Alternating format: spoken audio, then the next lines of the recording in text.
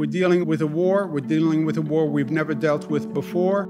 It's the whole world versus a virus. We need a totally different mindset and organizational transformation. We can't do business the way we have always done business.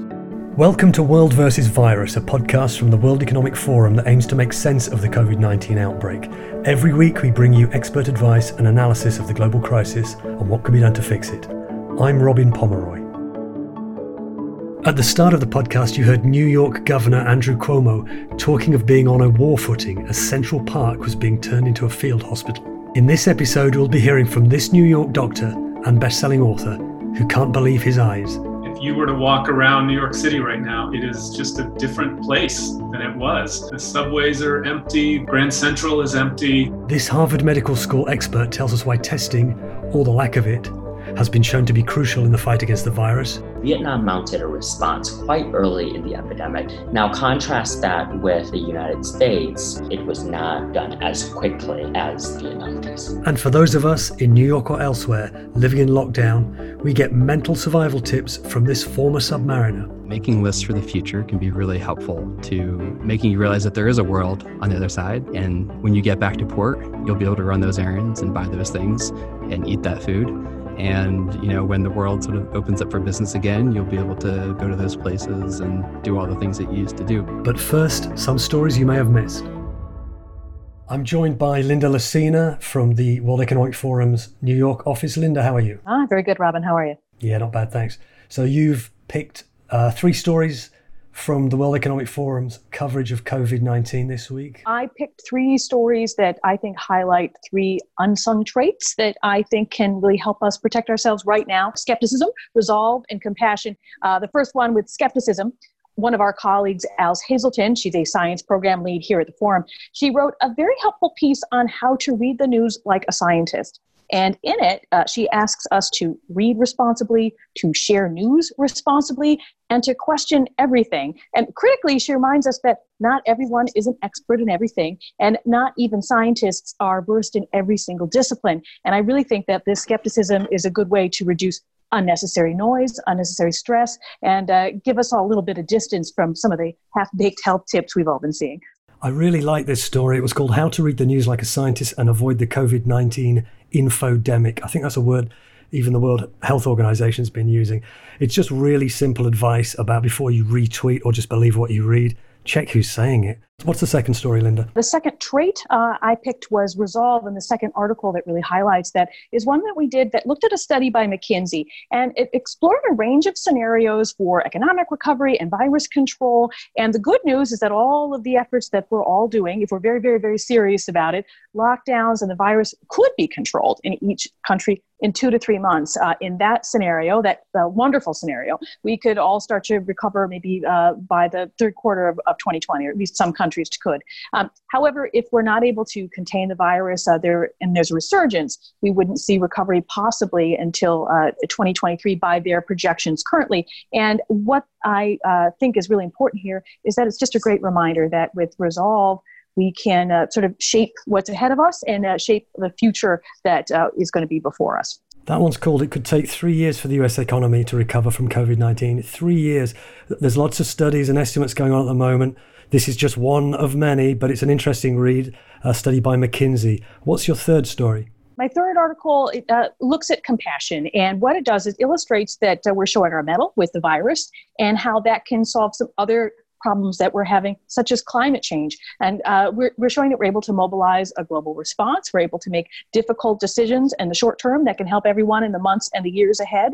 And many of the changes that we're making right now are really driven by compassion. And the article points that out. And tapping into that compassion is going to be really, really important to help us focus on ways to solve a host of other problems that we know about, that we knew about before the pandemic, to keep everyone safe from those calamities down the road. That one's called How COVID-19 Might Help Us Win the Fight Against Climate Change. A really interesting read. For me, it was about how we're going to rethink a lot of the way we do things, which is something we'll have to do anyway if we're going to address the climate crisis. So it's about rethinking risk, learning to trust experts again, and making major changes in the culture, in the way we do things. Great. Those are 3 really good stories. You can find them on our website at wefforum.org. Linda, thank you very much. I'm joined by my colleague Beatrice Di Caro. Beatrice, how are you? I'm doing good, thank you. How about you? Not bad, thanks. Beatrice runs the World Economic Forum Book Club. It's got 400,000 members around the world. Beatrice selects a book every month, and she has the author replying to questions posed by those people. She's had Yuval Harari, the author of Homo Sapiens, Melinda Gates, and Beatrice, today, as we're recording this, you're announcing the April author. Who's that? Isabel Allende and her new book, A Long Petal of the Sea. Very exciting. That is exciting. House of the Spirits author, I believe. Exactly. But that's not what we're talking about today. You spoke to another author, Matt McCarthy, who's someone, you featured an excerpt of his book. What was the book that you discussed on the book club? The book was called Superbugs, The Race to Stop an Epidemic.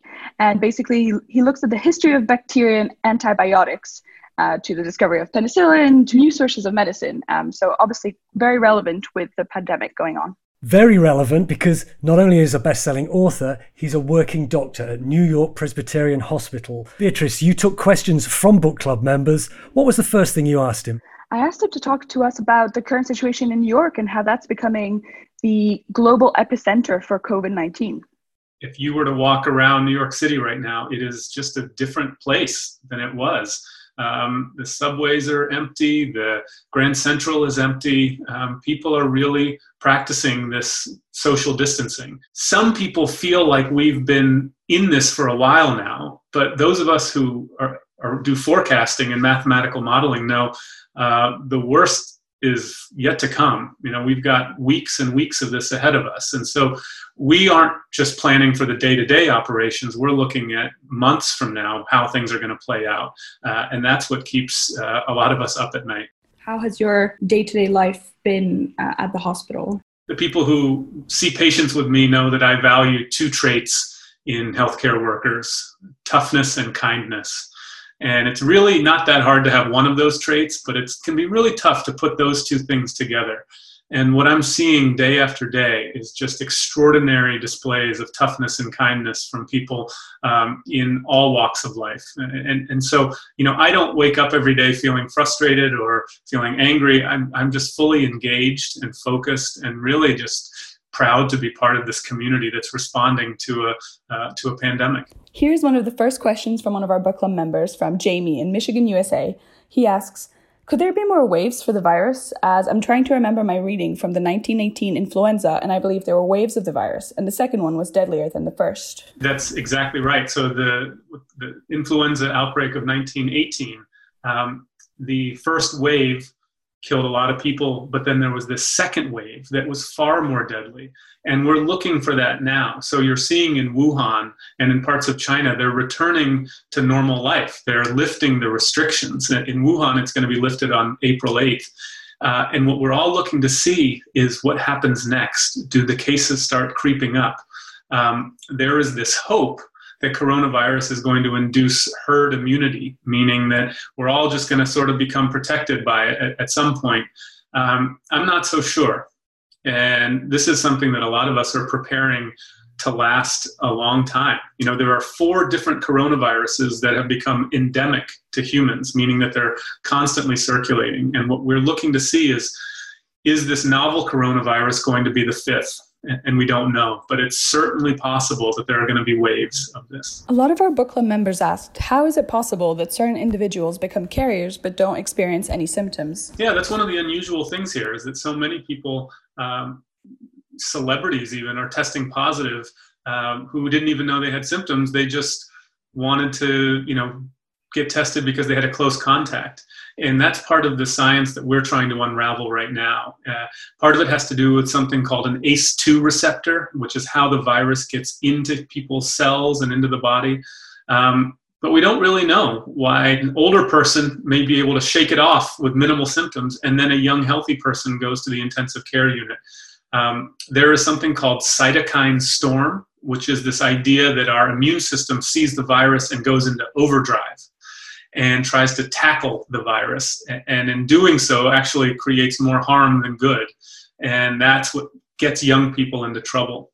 But we don't quite know why that is and why some people almost are found incidentally to have this infection. That's going to be one of the great questions for us to answer over the next couple of months. Swapnil from India asks, what would be the long-term impact of COVID-19 in the coming years? If it becomes endemic, and it's something that we have to live with year in and year out, then it may become akin to influenza, where there is a vaccine. Influenza kills between 25 and 69,000 Americans every year. It's kind of almost unthinkable to imagine there's going to be another virus that's doing something similar. But these are the kind of things we have to consider and to forecast for. And that's why there's a lot of work with vaccines right now. The first American vaccine trial began on March 16th. The first dose went into a healthy woman, a 43-year-old mother from Seattle. She's going to get her second dose 4 weeks later. And by late May or June, we're going to have an idea about whether or not this vaccine is safe. This study does nothing to tell us if it's effective. That's going to be a separate trial. But the role of vaccination is going to be crucial for us to combat this virus that probably is going to be around for a while. Matt McCarthy, author and doctor, was talking to Beatrice Di Caro. Beatrice, thanks very much. Thank you, Robin. That was the view from New York, a city struggling. So is any city or country managing to get it right in the fight against COVID-19? We asked two US experts who work on, among other things, Vietnam, a country that heeded the World Health Organization advice to test. Some countries, for example, in South Korea, we've heard a lot about how much testing they're doing, and also where I live in Vietnam, where they're scaling up testing as well. The testing strategy is much more community-based than hospital-based, like in the United States. That's Harvard Medical School's Todd Pollock in Hanoi, where he runs an initiative called the Partnership for Health Advancement in Vietnam. He told us about that country's approach to the crucial issue of testing. In Vietnam, the government is trying to test as many people as possible. That basically means anyone who is coming from a high-risk area, which essentially became anyone flying into the country during March, during the month of March, before they basically stopped incoming flights. All passengers are being quarantined and tested. Of course, if you have symptoms, you're being tested, but if you're a close contact of someone with symptoms, you're also being tested. So this is a different strategy. This is a strategy that is about trying to identify as many people as possible, including asymptomatic people that may have the virus, and then using the results of that to isolate positive cases and quarantine contacts of cases to try to slow the spread of the virus. Unfortunately, in the United States, because the virus was spreading kind of unknown for quite a while, and also because of the problems rolling out the test, it's kind of a strategy that the U.S. has been so far unable to implement. Vietnam borders China.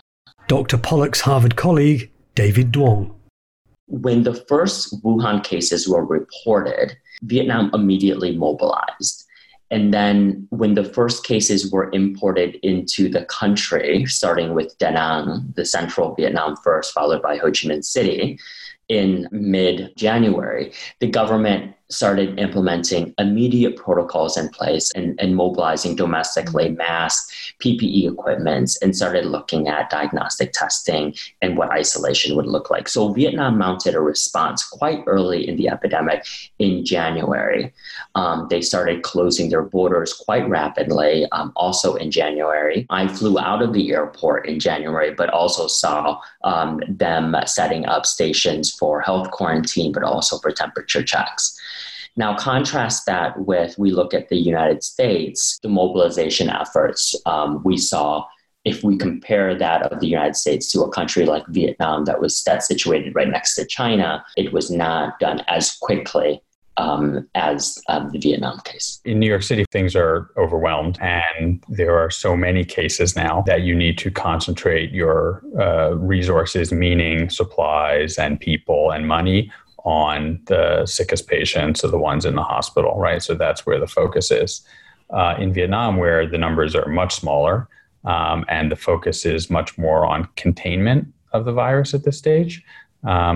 So the resources can be spent on this kind of community testing. That was Todd Pollock and David Duong. from the Harvard Medical School and the Partnership for Health Advancement in Vietnam. They were speaking to Gail Markovits. To learn more on what they had to say about COVID-19 testing strategies, check out Gail's article, To Test or Not to Test, on our website. Many of us around the world are under some form of lockdown, and we're not used to it. So we wondered who might have an insight into coping with life in a confined space. My colleague, Amanda Russo, remembered she had an old friend who used to work on a submarine in the US Navy, John Rafferty. So she called him up to reminisce. Way back in the day when we first met, you were just about to go off to Japan. You joined the US Navy. That's right. And then you were an anti-submarine warfare officer. Is that right? That's exactly right. Most people don't remember that so precisely, so I'm impressed. I served on ships hunting submarines off the coast of Japan. Can you talk about your experience? Can you tell us a little bit more about what happened, how you dealt with it? One of the first things I did when I kind of buckled in for the month-long trip from Europe to the US was thinking about and trying to identify with whom I had the weakest relationship, and then working on those relationships very intentionally. And that was because I knew that we were going to be in these confined quarters for a prolonged period of time, and that I could not possibly afford having a bad relationship with anyone in such small quarters. And so I did. I sort of sought out those people that maybe I didn't see eye to eye with, or I could tell our personality types kind of clashed, and said, I'm going to work on this. I'm going to at least have a kind of passable relationship with this person, so that when we are in the food line together, or when I, do brush up against them in the hall, it's not weird. And there's no hard feelings. I mean, you had no windows. That's right. You were under a lot of water. No internet. Would have freaked out. No internet. How did you deal with this day to day? I think I started by trying to make a list of things that brought me joy, and by trying to incorporate each of those things into my daily life. On that list of things that brought me joy, on that submarine, were the Stairmaster that I found on board. I was just starting a new book at the time, and I was pretty excited to read it. And I also added to that list watching newly released films. I mean, obviously, it's a very different experience being underwater for a month and then being, in your house or in your home. But are you seeing any parallels now? I mean, I am seeing a number of parallels, and one of them just is really simple, and it begins with showering and putting on clean clothes once a day. The days that we let ourselves kind of lounge around the house the way we would on a sick day or Saturday, there's a different feeling to your work. There's a different feeling and rhythm to your life. But those days where we get up, we exercise, we shower, we put on clean clothes, then we are ready to show up maybe in front of our computers and put in a good day's work. And so I noticed that makes a really big difference. Do you have any advice for people who might be feeling a little bit anxious? Yeah, there were a lot of times when I felt anxious, both on the submarine and on the ship. And I found that by talking to other sailors, I was able to take the attention away from myself and kind of listen to what other people were struggling with, and hear that sometimes it wasn't so different than what I was struggling with. And I've actually found the very same thing to be true in the last 7 to 10 days as I've been staying inside significantly more to avoid COVID-19. Trying to ask those around me, whether it's my wife or folks that I get on a video happy hour with, about themselves, and actually try to commit myself to just pay attention and listen. And it sort of makes you feel a little less alone. Making lists for the future can be really productive and really helpful to giving you hope, and also making you realize that there is a world on the other side. And when you get back to port, you'll be able to run those errands and buy those things and eat that food. And, when the world sort of opens up for business again, you'll be able to go to those places and do all the things that you used to do.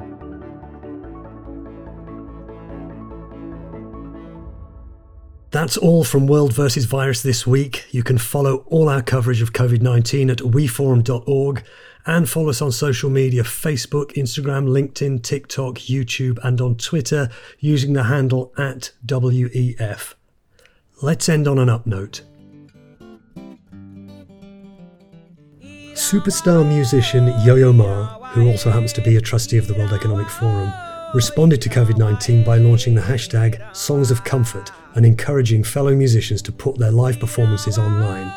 Yo-Yo Ma himself has put many pieces out. Just search the hashtag Songs of Comfort. But we'll leave you with this from Angelique Kidjo, a 3-time Grammy Award-winning singer from Benin in West Africa.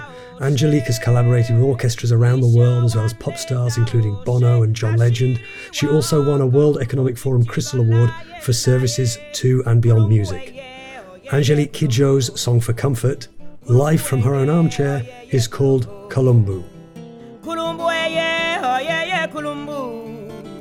Kulumbu, yeah, oh yeah, yeah, Kulumbu. Irawa, oh, Irawa, Irawa, oh, Irawa, Irawa. Irawa, oh, Irawa, Irawa, oh, Irawa, Irawa. Ife one later, oh, ṣe àṣírí wa ọkàn ń bọ̀ títí lọ láyé láyé. Kulumbu ẹyẹ ọyẹyẹ kulumbu. Kulumbu ẹyẹ ọyẹyẹ kulumbu. Kulumbu ẹyẹ ọyẹyẹ kulumbu. Kulumbu ẹyẹ ọyẹyẹ kulumbu. Àṣírí ni ayé wá ká lọ wá o. Ọkàn balẹ̀ ayé iṣẹ́ gbogbo